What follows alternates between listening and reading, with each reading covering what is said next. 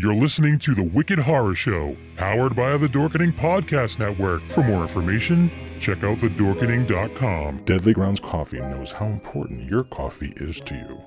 Every batch is roasted to perfection with a unique special method that brings out the richest, deepest, smoothest flavor you'll ever find.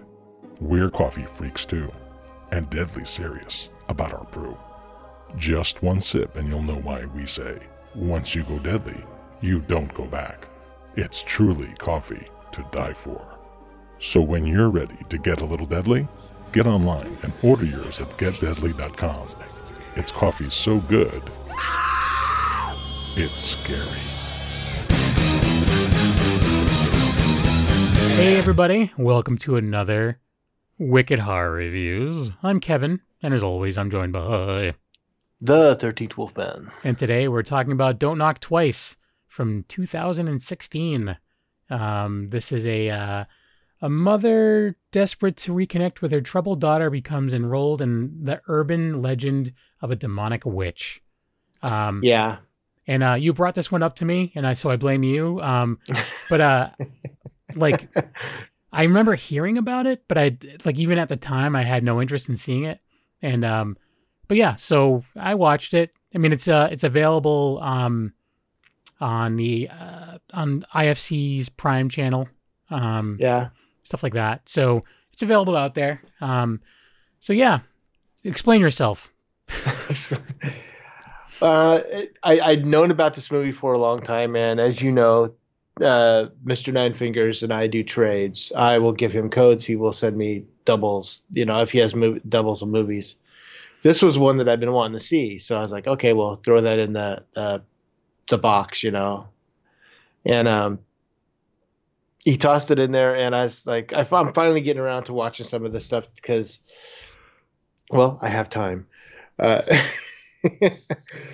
I don't know. I liked it, but I really felt that there was a lot left.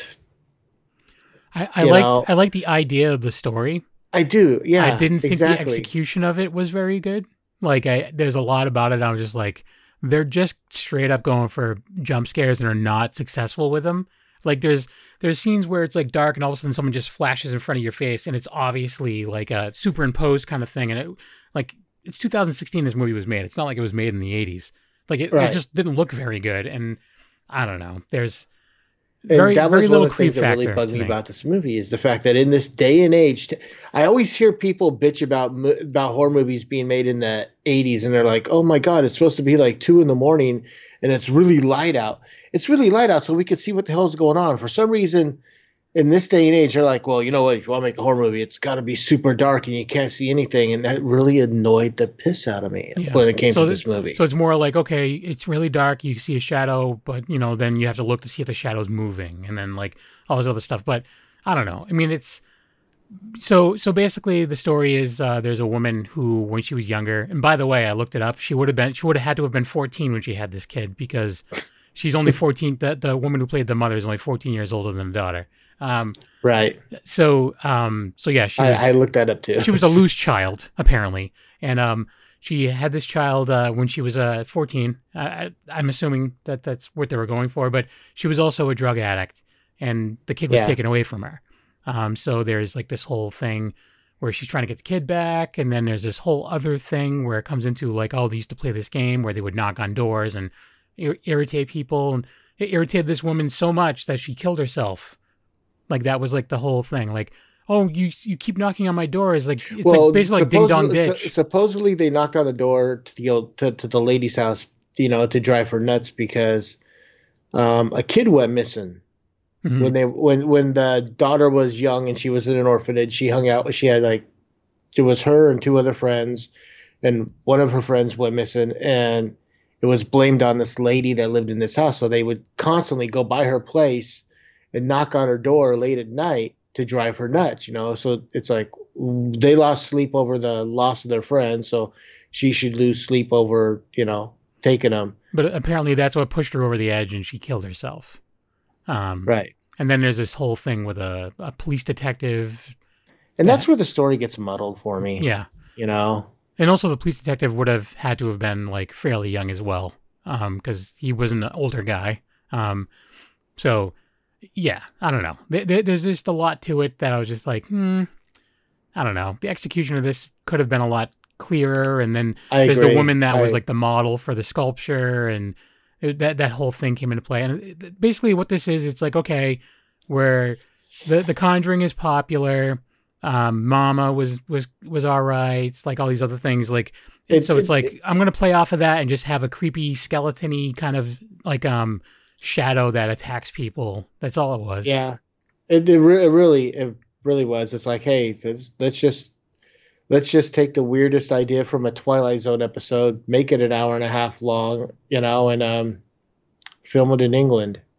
And by the way, the mother is played by Katie Sackhoff. If you don't know who she is, she was on the remake of Battlestar Galactica. Oh, well, I don't. I never watched that show, but when I looked her up, that's what I do remember her being in. Yeah. But yeah, anyways, there's that. Yeah. So, yeah, I mean, we're really selling you on this. Well, no. I mean, if you like, if you're a big fan of, I'm a fan of the Conjuring movies. I'm a fan of a lot of those kind of movies when they're done right. This one I just think was just like, all right, we got to cash in on this a little bit and do one of these movies. But I don't know. I can see and I can agree with your assessment there. I didn't think about it as just trying to be a cash grab type thing. I just thought, I honestly thought it was just someone that came up with an idea and just wasn't executed properly. Yeah. And the time of the Conjuring and even the Insidious movies and stuff like that, where it's like things jumping out and scaring you from the shadows. And this had a lot of Insidious type stuff in it because never mind. I won't get into it. If people want to see it, I don't want to ruin too much. If you want to see it, have your head examined. I'm just kidding.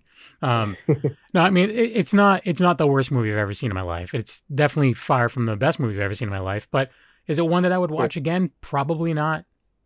Yeah, I agree. You have it in your collection. I wouldn't add it to my collection unless I got it for like $1 or something, I got it for a code. Right. You got it for a piece of paper that you just sent the code to someone else. Or did you send the actual paper to him?